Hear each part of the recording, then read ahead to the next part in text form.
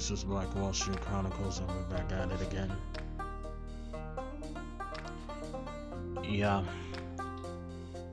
Thank you for listening to my podcast. Currently, President Trump does not want to concede after it seems that he is going to lose the election. He's getting in contact with his lawyer, former Mayor Rudolph Giuliani, and they're talking about doing lawsuits. So basically today I'm going to talk about that. I'm going to talk about the election results. I'm going to talk about what's going to be next for our country. So before we get started, I'm going to give you guys some church announcements. So my YouTube page for this podcast and gaming content that I have is Pain 308 TV. It's PAIN 308 TV if you want to see video live streams of my podcast. I'm also registered in IMBD. My name is Jeffrey Frazier. So if you have an IMBD account, you can look at you can discover my name, Jeffrey Frazier, and you can give my content a rating. I'm also on the Instagram, BlackHage840. If you go on BlackHage840, you'll basically see all of my information bios. You go to my bios and you see all of my information. So here's what we're gonna do. We're gonna get started. I'm gonna basically read some articles and I'm gonna respond to them. Give me one moment.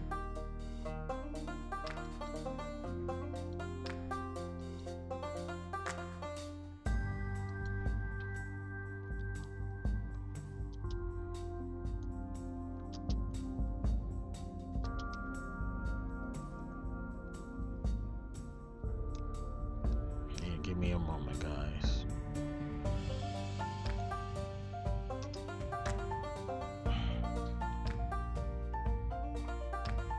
Okay. This is an article from the New York Times. This article is by Nicholas Fondos and Emily Cochran. Republicans back Trump's refusal to concede, declining to recognize Biden. Senator Mitch McConnell, the majority leader, slammed Democrats for expecting the president to quickly concede and said that he had every right to pursue legal challenges. Leading Republicans rallied on Monday around President Trump's refusal to concede the election, declining to challenge the false narrative that it was stolen from him or recognize President-elect Joseph R. Biden Jr.'s victory, even as the party divisions burst into public view. Senator Mitch McConnell of Kentucky, the top Republican in Congress, threw his support behind Mr. Trump in a sharply worded speech on the Senate floor. He declared that Mr. Trump was 100% within his rights to turn to the legal system to challenge the outcome and hammered Democrats for expecting the president to concede. In his first public remarks since Mr. Biden was declared the winner, Mr. McConnell celebrated the success of Republicans who won the election to the House and the Senate, but in the next breath he treated the outcome of the presidential election, based on the same balance that elected those Republicans, as unknown. President Trump is 100% within his rights to look into the allegations of irregularities and weigh his legal options, said Mr. McConnell, the majority leader. Let's not have any lectures about how the president should immediately cheerfully accept preliminary election results for the same characters who just spent 4 years refusing to accept the validity of the last election. In Georgia, where the continuing vote count showed Mr. Trump losing the state's electoral votes, Senator David Perdue and Kelly Loeffler, both Republicans now facing January runoffs to keep their seats, took the extraordinary step of calling of the state's top election officials to resign, declaring Georgia's handling of the election an embarrassment, citing vague failures and an echo of Mr. Trump's evidence-free charges of stolen votes. They said Brad Raffensperger, the Republican Secretary of State, had failed the state. Mr. Raffensperger bluntly rejected their calls, declaring the senator's claims laughable and suggesting that they were merely disgruntled because Mr. Trump might lose and their jobs are on the line. The intra-party feuding understood how political considerations around Georgia, whose two Senate contests will likely decide the control of chamber 2 weeks before Inauguration Day, are driving Republicans' calculations about how to handle their election results. Republican leaders are reluctant to make any move that might alienate Mr. Trump's loyal supporters and hurt their candidate's chances. That includes appearing to bow to the reality that he has lost before the president himself is ready to do so. There was a little sign on Monday that would happen in the near term. Mr. Trump teams rolled out his latest legal moves to challenge the outcome in key states. And in Washington, Emily W. Murphy, a Trump political appointee and an administrator of the General Services Administration, refused to formally recognize Mr. Biden as the president-elect with a letter of ascertainment, leaving the country's transition of power in flux. Unperturbed, Mr. Biden plunged ahead with the transition operation that was quickly getting off the ground. In Wilmington, Delaware, he announced the creation of a COVID-19 advisory board and made an urgent plea to Americans to wear face masks to slow the spread of the coronavirus. He fielded a call from the Prime Minister Justin Trudeau of Canada as the legions of advisors worked quickly to begin lining up the candidates to fill top agency posts. It doesn't matter who you voted for, where you stood before Election Day, Mr. Biden said after meeting with the advisory board. It doesn't matter your party, your point of view. We could save tens of thousands of lives if everyone would just wear a mask for the next few months. On Capitol Hill, even as many Republicans probably conceded that the president's claims were outlandish and mostly avoided to repeating them, their public statements suggest that they have no intentions of forcing Mr. Trump to accept defeat and begin preparing to hand over the reins of power.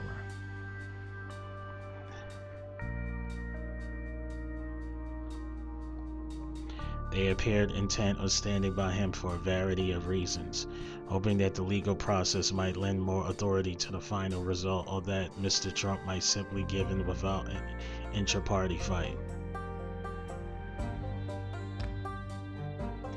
It is the election is not over until the votes are counted and the legal challenges are decided.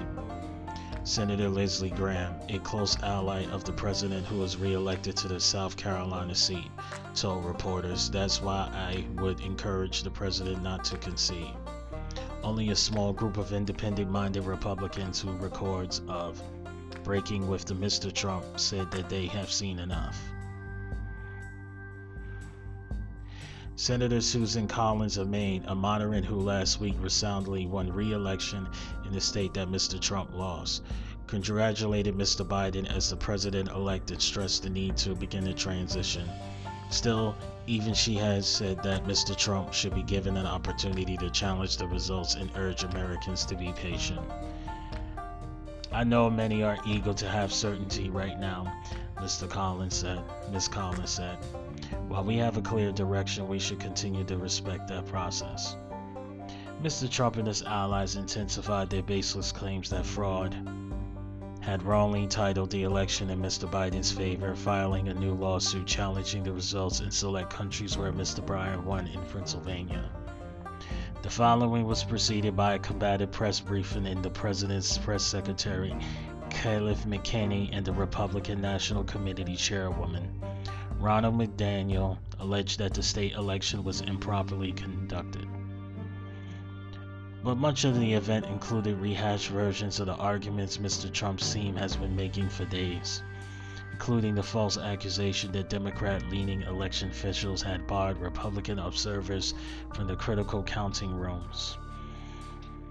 At one point, Fox News cut away from the briefing with the host Neil Cavallo telling his audience, "I can't in good conscience keep showing you this," as he noted that Mr. McEnany had not presented any evidence for her charges of Democrat rigging. Earlier, the Michigan court rejected a Trump campaign filing challenging the results in the state, calling the motion defective because it lacked several crucial pieces of information, including any evidence. Yet on Capitol Hill, Mr. McConnell and many other Republicans were keeping alive the possibility that Mr. Trump might have legitimate claims. Their approaches were consistent with the way Republicans in Congress have handled Mr. Trump for the last 4 years, declining to explicitly challenge or contradict the president's false claims without necessarily echoing them either. Rather than openly refute the false assertion that the election was stolen, Mr. McConnell said that this process will reach its resolution. Our system will resolve any recounts or litigation, he said. But he also took the opportunity to torture Democrats, saying that they had no right to expect that Mr. Trump would quickly concede. At this last week, small business owners in the cities across America were boarding up their windows in the case of President Trump appeared to win. Far-left mobs decided to rise their summertime rioting. Mr. McConnell says, suffice to say, a few legal inquiries from the president do not expressly spell the end of the republic. Democrats were outraged. Following Mr. McConnell's on the floor, Senator Chuck Schumer of New York, the minority leader, said flatly that Joe Biden has won this election fair and square. He called Mr. Trump's claims extremely dangerous, extremely poisonous to our democracy, and warned Republican leaders not to give him oxygen. Republican leaders must unequivocally condemn the president's rhetoric and work to ensure the peaceful transfer of power, Mr. Schumer said. A group of 30 former Republican lawmakers, including former Representatives Carla Kubos of Florida, Barbara Comstock of Virginia, Tom Coleman of Missouri, and Bob Inglis of South Carolina, joined a letter calling on Mr. Trump to concede and accept the results of the election. We believe that the statements by President Trump alleging fraud in elections or efforts to undermine the legitimacy of the election are unacceptable, the group wrote. Every vote should be counted and the final outcome accepted by the participants, because public confidence in the outcome of our election is bedrock of our democracy. Few elected Republicans have voiced such views or even offered the traditional recognition of Mr. Biden's victory and called for the country to move forward. In a statement Monday, Ms. Collins joined just a handful of House Republicans and just 3 other Senate Republicans, Mitt Romney of Utah, Lisa Murkowski of Alaska, and Ben Sasse of Nebraska, and publicly do so. He loves this country, and I wish him every success. Ms. Collins said in a statement, presidential transitions are important, and the president-elect and the vice president-elect should be given every opportunity to ensure that they are ready to govern on January 20th. Other Republicans focused instead on defending what they described as Mr. Trump's right to pursue legal avenues, although some gently suggested that the time had come for his campaign to substantiate its claims. Pressed on Monday, senators pointed to the 2000 election, whose outcome remained uncertain as a pro-law legal fight reached the Supreme Court. As precedents for withholding a concession as court challenges moves forward, they argued that voters, not the press, decide the election outcome. There is a process that is unavailable, and I won't begrudge the president for availing himself of that process, Senator John Coven, Republican of Texas, told reporters on Capitol Hill. But in the end, they are going to come up with some facts and evidence. But that's not my job. That's the campaign's job. And that is the article by the New York Times about President Trump not conceding.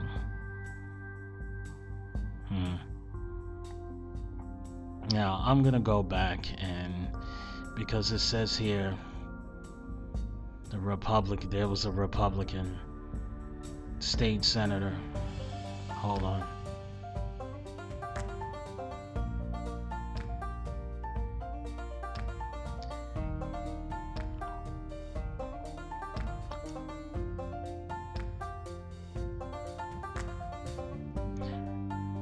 briefing in which the president's press secretary and a Republican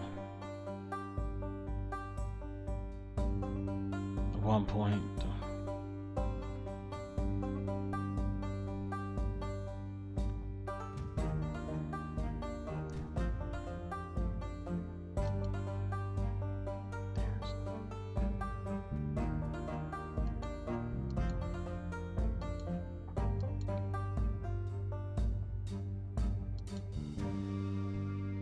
so that's basically it. President Trump is trying to, trying to get them to say that the election counting is illegitimate, but the problem is that he has no evidence. He has no evidence that basically shows that there was a rigged election. So until there's no evidence, he lost. But who knows? In the next couple of months, this thing will change. I think this whole election is a dumpster fire. Biden begins transition plans that Trump's refuses to concede. By Meg Wagner and Melissa McKayam. I'm reading an article from CNN. Biden will deliver remarks on the Affordable Care Act tomorrow as SCOTUS hears arguments.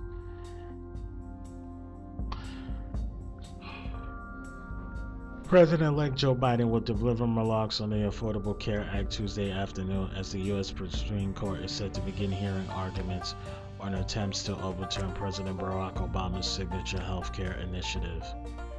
The event will take place around 2 p.m. in Wilmington, Delaware, and Vice President-elect Kamala Harris will join Biden. Some context. Tuesday's case, California v. Texas, centers on the consequences of Congress' actions in 2017, zeroing out the tax penalty for Americans who fail to obtain minimum insurance coverage. That individual mandate was intended to encourage more people, especially young, healthy individuals, to buy insurance and spread out the cost of care. The ACA was upheld by the Supreme Court in 2012, when it was broadly challenged as a violation of Congress' power to regulate commerce. Chief Justice John Roberts cast the crucial fifth vote to uphold it, saying the individual insurance requirement is part of Congress' taxing authority.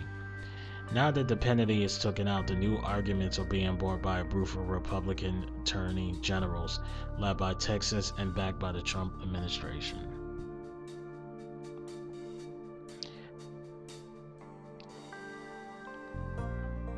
Despite their public rhetoric backing President Trump's fight against the election results, top Republicans recognize that there is little chance of outcome to be changed, and hope the court fights will be resolved quickly. Several senior Republicans told CNN Monday evening that Trump is in the right to make his case court, but the senators were all either doubtful about Trump's chances of overturning tens of thousands of votes in several key states, or wouldn't say they agree with the president that there was mass voting fraud. He got every right to go through the process, and Senator John Cornyn, a Texas Republican and member of the GOP leadership, right now it looks like an uphill climb for him, to be sure. This could be over pretty quickly. Axis Trump should concede if his lawsuits fall short, Cornyn said, unless he's got some evidence that will change the numbers. The numbers are pretty compelling, but I don't think that we're there yet. I personally haven't seen any, said Iowa Senator Chuck Grassley, the most senior Senate Republican, when asked about widespread voting fraud that could change the election. But that doesn't mean there hasn't been some. I would have no way to go behind what I know and what I just know that I haven't seen any, but they could be fraud. The message was consistent among a number of Republicans who don't want to break the leader of their party who won more than 71 million votes. But they also see the reality of Joe Biden is on the way to the White House. We are going to scrutinize the system. Senate Judiciary Chairman Lindsey Graham said of mail-in voting, "We're going to accept the results of court decisions and vote totals, but no, not stopping." When asked if Trump would accept the loss in the courts, Graham only said, "I will." Graham also said that he spoke with the Senate Majority Leader Mitch McConnell to set up a joint committee to investigate mail-in voting. "We need to put this new way of voting under a lot of scrutiny," said it's something to think about, but he is more worried about keeping the Senate. The president's uphill legal fight has put Republicans in an awkward spot, especially as some in their party, like former President George W. Bush, has begun to refer to Biden as the president-elect. "I think I've said all if I'm going to say about that," said Senator Roy Blunt, a Missouri Republican and member of the GOP leadership, when asked if Biden should be called president-elect.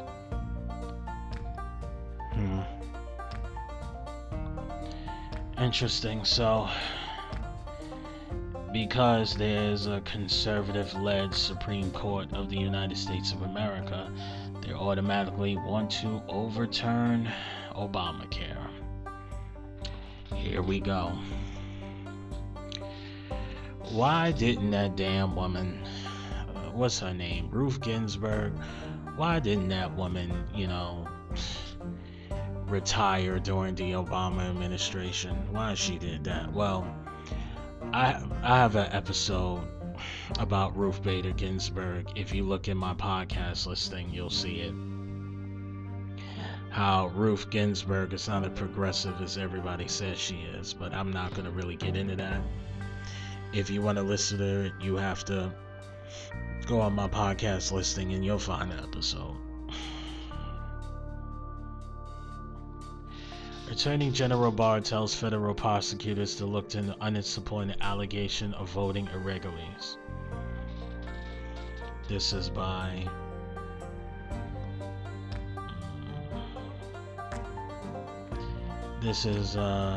from CNN's Yvonne Perez. This was like an hour and 49 minutes ago. Attorney General Barr reminded federal prosecutors Monday that they should examine allegations of voting irregularities before states move to certify results in the coming weeks. Though the nation's top federal law enforcement official did not provide any indication that Justice Department has come up with the evidence to support President Trump's claim of massive fraud in the last week's election. In his memo, Barr notes that while most allegations of proportion election misconduct are such a scale that they will not impact the outcome of an election and thus investigation can appropriately be deferred, that is not always the case. Furthermore, any concerns that vote actions taken by the department can adversely impact the election are greatly minimalized if they exist at all. Once voting has concluded, even if election certification has not been completed, he wrote. Barr's letter to criminal prosecutors broke a days-long silence that he has been awkward as Trump, as his campaign lawyers had previously held news conferences and filed lawsuits that have been devoid any evidence of widespread fraud. Trump says voting irregularities explain why he's behind in states he would need to win re-election. Trump has refused to concede defeat to Joe Biden, a clear winner based on vote tallies. Justice official says no one asked or directed Barr to issue his memo. The purpose of Barr's memo is unclear, since prosecutors already know their responsibilities to investigate vote fraud and other irregularities. But it could serve the purpose to provide the president some indication that Barr and the Justice Department are working to find the evidence that Trump and his campaign so far haven't produced. Barr told prosecutors in his Monday memo, "I authorize you to pursue substantial allegations of voting and tabulation irregularities prior to the certification of elections in your jurisdictions in certain cases, as I've already done in specific instances." In his memo, Barr notes that in most cases, alleged fraud isn't widespread enough to make a difference in the election, as election law experts have noted in the case of the last week's vote. Barr has been described by some justice officials as obsessed with the idea of vote fraud in recent weeks. He has repeatedly inquired on the efforts by prosecutors to look for signs for fraud, justice officials say, and he has also inquired about the possibility of sending federal officers to polling stations. Though he was advised that federal law prohibits sending armed federal officers to guard the polls.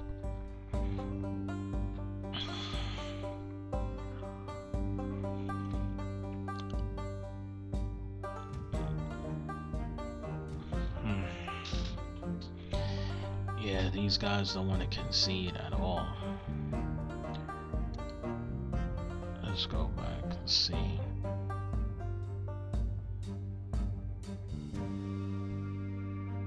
I can go to political.com. I hope there isn't a paywall.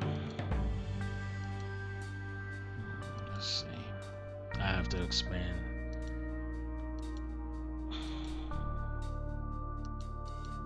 Good. 100. Alright. This is politico.com. Trump campaign divided, sir. Conceding is not even in our vocabulary right now. The president has refused to acknowledge his election loss since the race was called for Biden over the weekend. Jason Miller, a senior advisor to President Trump's re-election effort, and Monday that the campaign was not remotely considering conceding to President-elect Joe Biden after Democratic nominee was declared the winner of 2020 White House race. The word is not even in our vocabulary right now, Miller said in an interview on Fox Business. We're going to pursue in these legal means and all the recount methods, he said. We're going to continue exposing and investigation all these instances of fraud and abuse and make sure the American public can have full confidence in these elections. Trump has refused to concede since the election was called for Biden on Saturday, after the former vice president flipped the clean swing states of Pennsylvania and secured more than the 27 electoral votes needed to claim victory. As of Monday morning, Biden had won 290 electoral votes to Trump's 214 and maintained his lead in the traditionally Republican stronghold of Georgia. But Trump has continued to push his baseless claims of widespread voter fraud, going so far as to accuse polling firms of voter suppression in a series of tweets Monday night. He did not explain how an opinion poll could suppress a vote. His campaign has also kept up his election-related legal challenges in several states. The litigation of other more political options aimed at reserving race outcome are reviewed by experts as unsubstantial, extraordinary, unlikely to succeed. Elaborating on the Trump's campaign strategy, Miller said Monday that the election administrators will be heading to automatic recounts in Arizona and Georgia, that a recount in Wisconsin is also likely.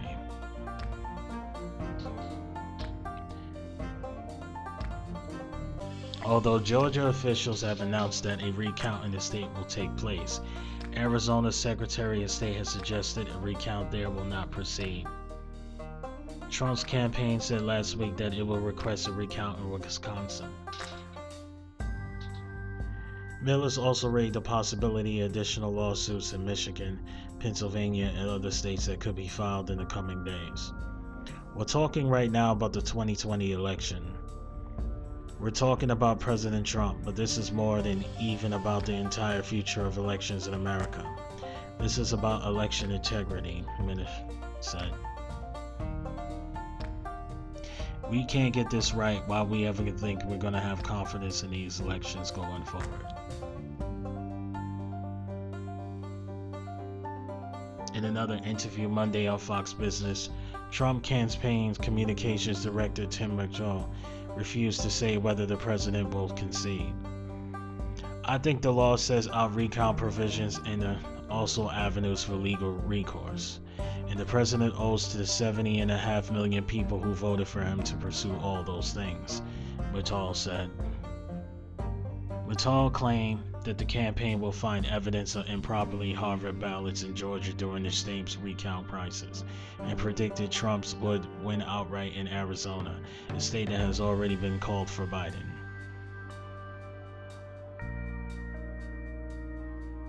where we have high confidence that the president pursues his lines of legal recourse, including the recounts in Georgia and Wisconsin at least. We do not feel like there's a runaway for the president to win and win re-election, he said. Mokhtar also disputed reports that Trump plans to headline large-scale rallies in the aftermath of the election, saying there will instead be smaller grassroots events such as boat Fridays and protests of the election results. People are upset, he said.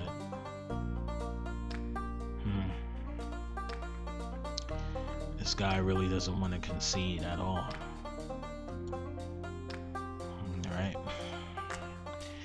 Here's what I'm gonna do. Hold on.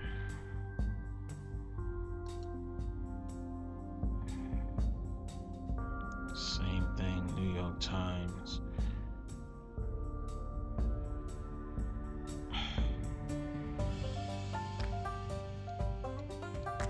Let's see.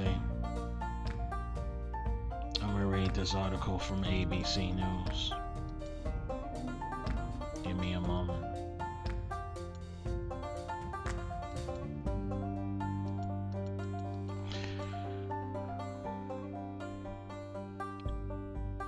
Trump's White House largely silent as he refused to concede.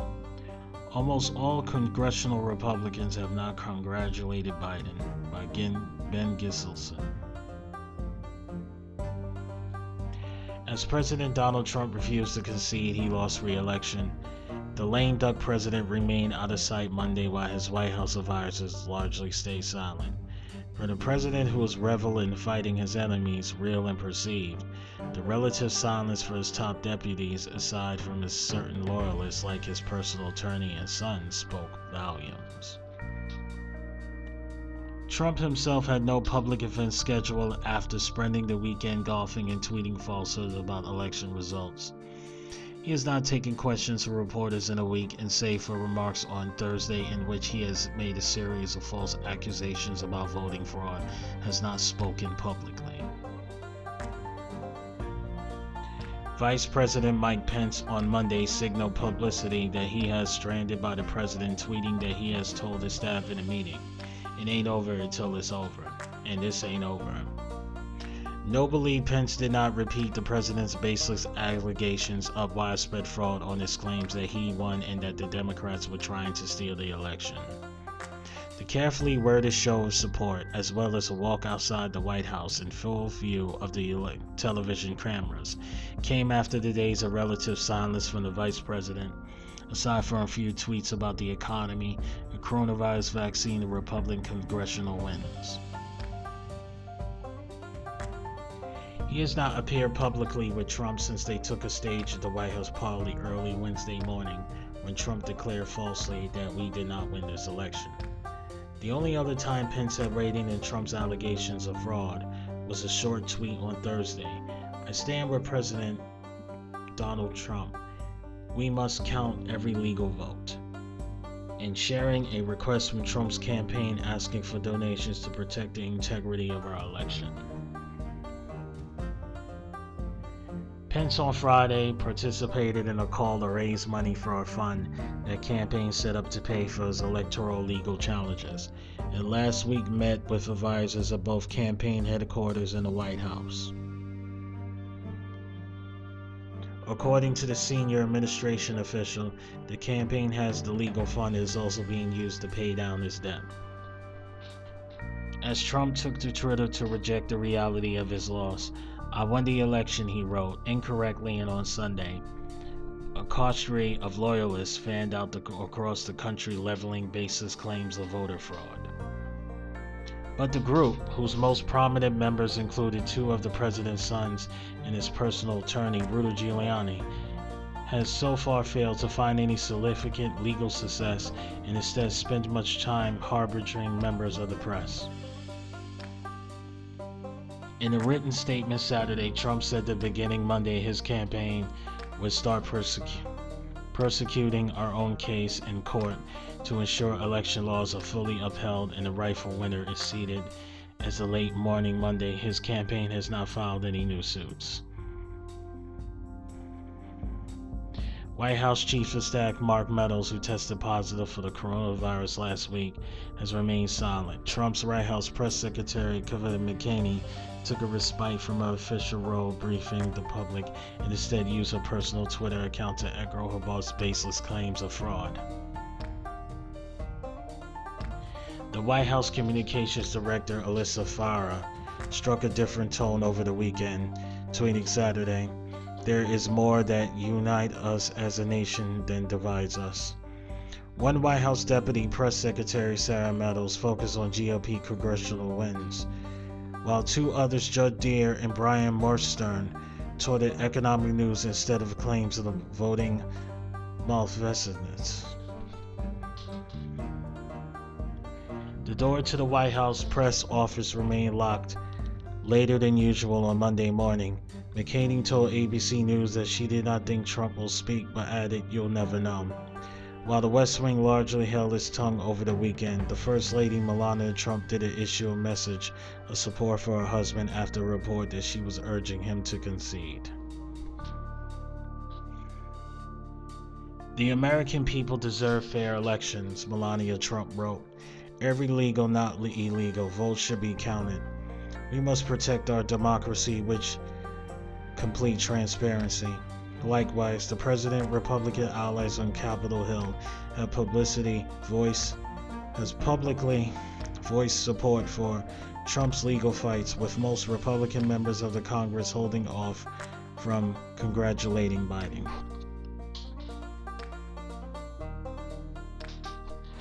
While President Trump refused to accept the election results, President-elect Joe Biden forged ahead with the presidential transition on Monday, announcing the makeup of his own coronavirus task force and plans to meet with transition advisors. He was also scheduled to deliver remarks on the pandemic and the economy, according to his transition team.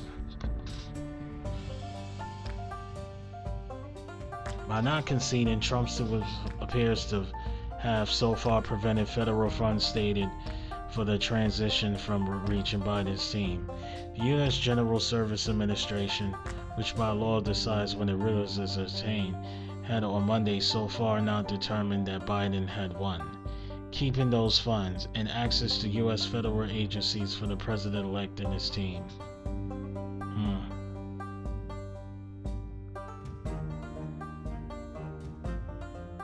Messages and congratulations poured from across the world, including Israel Prime Minister Benjamin Netanyahu, who Trump has counted as a close ally on the international stage. Others like President Vladimir Putin and Brazilian President Jair Bolsonaro have held off. Okay. This guy does not want to concede. Now, in this article, we learned by listening to this article that because the president has not conceded, that means that he is preventing the president-elect from receiving money.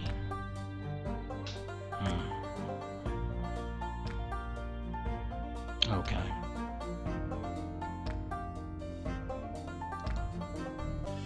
Alright, so what I'm going to do is I'm going to read a couple of articles from the Washington Post. Give me 1 second. I'll be with you shortly.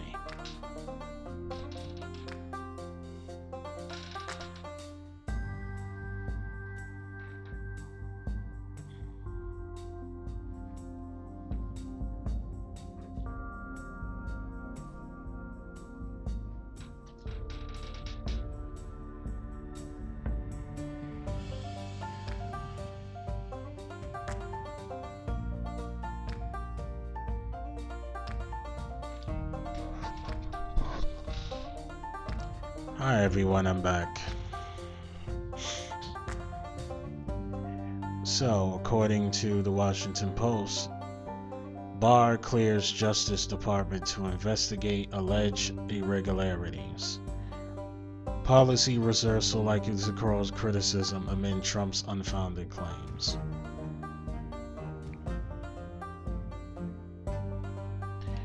Attorney General impeachment on Monday gave federal prosecutors approval to pursue allegations of vote tabulation and irregularities, In certain cases, before the results were certified, it indicated that he had done so in specific instances. A reversal of long-standing Justice Department policy that quickly drew criticism for fueling unfounded claims of massive election fraud by President Trump and other conservatives. The two-page memo comes as the Trump campaign and his allies have urged the department to investigate their claims, despite little evidence that such fraud exists. Justice Department officials had previously confirmed that they are looking into the allegations in Nevada and have referred to other information out of Michigan to the FBI. In its memo circulated for 2 days after the results showed former Vice President Joe Biden had defeated Trump, Barr seems to take aim at previous guidance from the Trump administration election crimes bench that said prosecutors should not, in most instances, take overt steps in voter fraud or related investigations until after election results are in and certified. The guidance was designed to ensure that voters and state and local election officers, rather than the federal government, decide the results. But Barr wrote that the previous directive was never a hard and fast rule, and that a passive and delayed enforcement approach can result in situations in which elections misconduct cannot be realistically be rectified. He also noted that concern about the Justice Department influencing an election would reduce one voters had finished casting ballots. Given this, and given the voting in our current elections has now concluded, I authorize you to pursue substantial allegations of voting and vote tabulation irregularities prior to the certification of elections in your jurisdictions in certain cases, as I already done in specific instances, Barr wrote. Vanta Gupta, the former head of the Justice Department's Civil Rights Division during the Obama administration, who is now president of the Leadership Conference on Civil and Human Rights, said that the memo amounts to scaremongering that would allow officials to send letters or take other public steps that might suggest there is voter fraud in a particular state, when in fact there is none. This is totally predictable. It's DOJ scare tactics again. It's the same show we saw before, Gupta said. Barr is probably doing this because Trump is demanding that he do something, but the voters decided the election and overwhelmingly voted for Biden. Matthew Miller, a former Justice Department spokesman during the Obama administration, said, "There's no justification for doing this now." The best case scenario is that Barr did this to appease Trump and add credibility to his allegations of voter fraud, Miller said.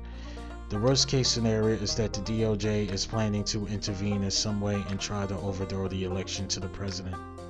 Neither one is good, but one is much worse than the other. Bob Burrow, a Biden campaign attorney, said in a statement partially quoting Barr's memo that it was deeply unfortunate that Barr chose to issue a memorandum that will only fuel the special speculative, fanciful, or far-fetched claims he professed to guard against.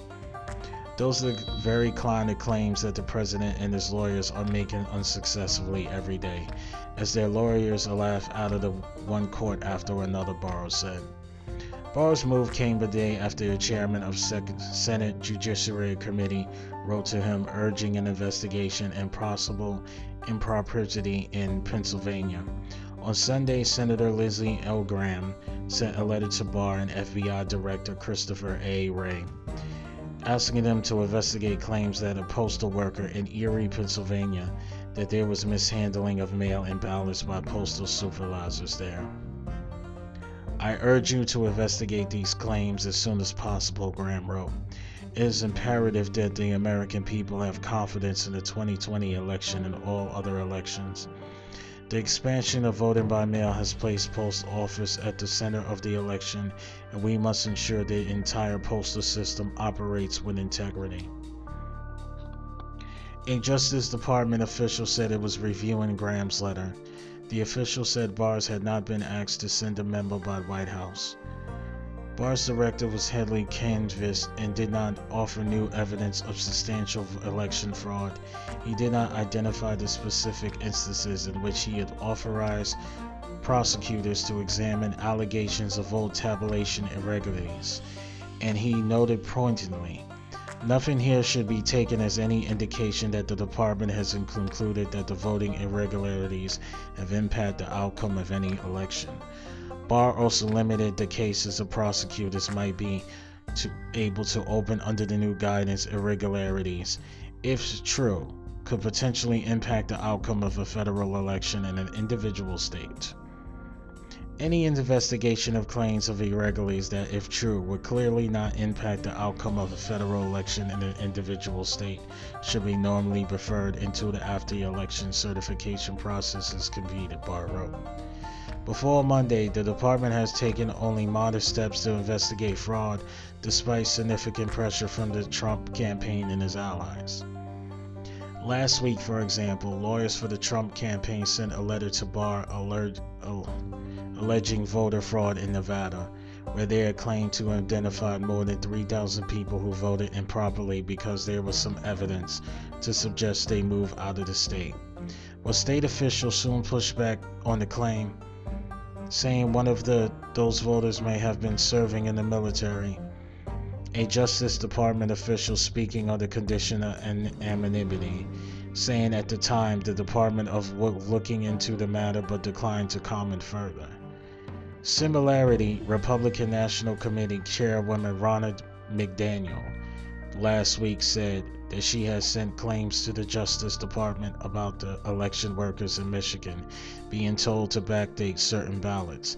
Though he conceded the allegations were not fully vetted, a Justice Department official said that the information McDaniels provided has been reviewed to the FBI, though the FBI declined to say what, if anything, it was doing. Justin Levitt, a former Justice Department official who is now a professor at Latoya Law School in Los Angeles, said Barr's memo is really about marketing.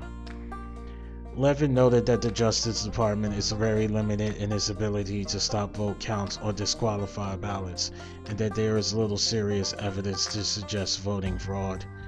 You should absolutely expect an investigation or two to be announced, probably in Pennsylvania, and you should take it very seriously, as the announcement of Trump's lawyer Rudolph Giuliani gave last week at the Four Seasons Total Landscaping in Philadelphia, Levitt said. The memo says to U.S. attorneys, if you want to engage in a desperate attempt to get attention, that's okay, but unfortunately, the public should not take the announcement of such investigations seriously, Levitt said. Before Monday, the Justice Department had issued just one public statement on Trump's broad allegations of fraud. Carrie Kuprick, a Justice Department spokeswoman, told reporters that the Department of Justice pursues all accountable information and it receives, as is always the case, encourages anyone who suspects a federal crime to report it to their local FBI office. The Justice Department had reaffirmed its long-standing policy of not taking overt steps or possible election fraud before results are certified as recently as December 2017, when it issued a guide telling prosecutors not to conduct overt investigations, including interviews with individual voters, until after the outcome of the election allegedly affected by the fraud is certified. But more recently, the department also issued guidance offering prosecutors more leeway, particularly when misconduct by federal employees, such as postal workers, might be an issue. In Monday's directive, Barr seemed to defer to his subordinates, telling those to whom the memo was addressed, "You are the most senior leaders in the United States Department of Justice, and I trust you exercise great care and judgment in addressing the allegations of voting and vote tabulation irregularities. Serious allegations should be handled with great care. Speculative, fanciful, or far-fetched claims should not be a basis for initiating federal inquiries." The directive was sent to U.S. attorneys throughout the country, as well as the head of the Justice Department's Criminal Division, Civil Rights Division, National Security Division, and the FBI Director. George Tellerweiler, what a name, who served as Barr's Deputy Attorney General in the George H.W. Bush administration, is now in private practice, said the memo struck him as business as usual and is meant to remind prosecutors they need not stand by if the suspect fraud is occurring. Oftentimes, there's a unique opportunity to collect evidence or refute it for that matter. While it's ongoing, there wouldn't be there 2 months later. Taylor said.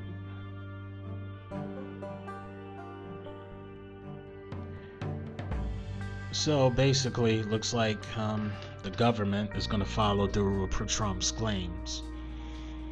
Even though, according to the article and according to the individuals, even though they feel that Trump's claims is false, it seems that they're still going to go through with the investigation.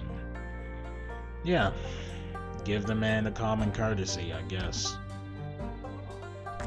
Whatever. I think he lost.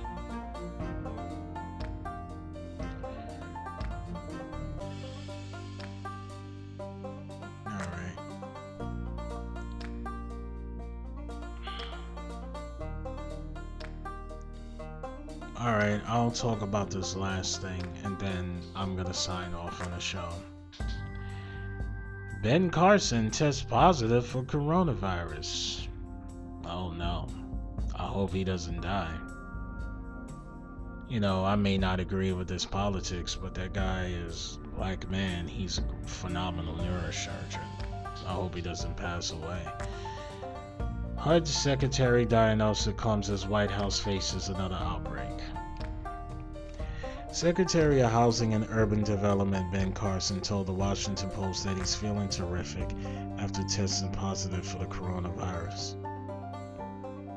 I really came with the symptom yesterday: fever of 101, chills, muscle cramps, respiratory issues, and fatigue, Carson said in a phone interview Monday afternoon. Carson, who tested positive Monday morning at Walter Reed National Military Medical Center after experiencing symptoms, was in the White House last Tuesday for an election night event as the White House Chief of Staff Mark Meadows, who was tested positive for the virus. Carson was around senior administration officials and other cabinet members during the event.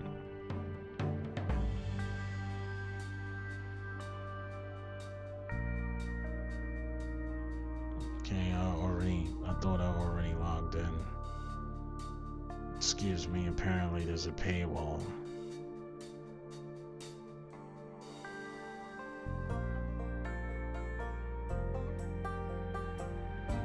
No, I don't need to continue. Apple, continue with Amazon. Hold on.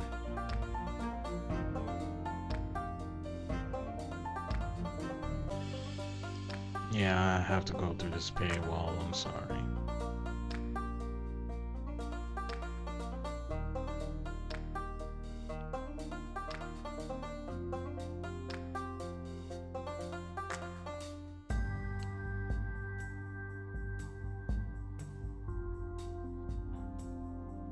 Give me one moment, guys.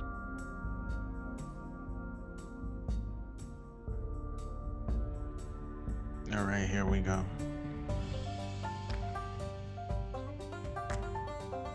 Alright. Let me read this again.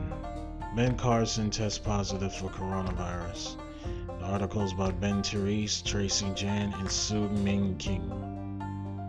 Secretary of Housing and Urban Development Ben Carson told Washington Post that he's feeling terrific after testing positive for coronavirus.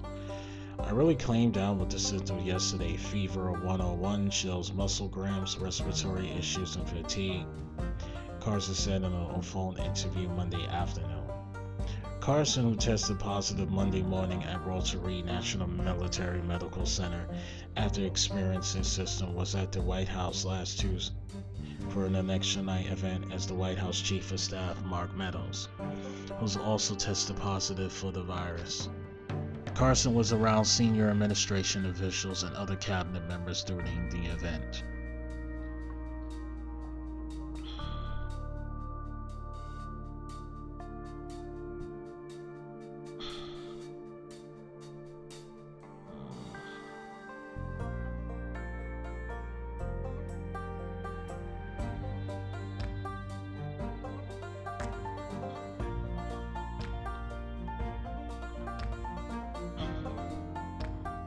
Okay.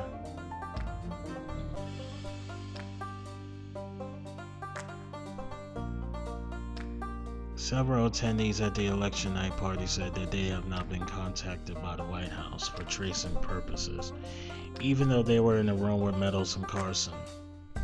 Andrew Hughes, Carson's chief of staff, said in an email to HUD staff that Carson is resting at his house and is already beginning to feel better. Anyone who has been in contact with Carson last week is in the process of being notified, Hughes wrote. All precautions are being taken. Closer Baker, Carson's deputy chief of staff, said in an interview before election night, Carson was traveling in his personal capacity on behalf of Trump campaign and has not been in recent contact with agency staff. Carson has not stepped inside the agency since October 26, Baker said. Carson told the Post that he contracted the virus probably somewhere out of there in the universe, but it's not certain how.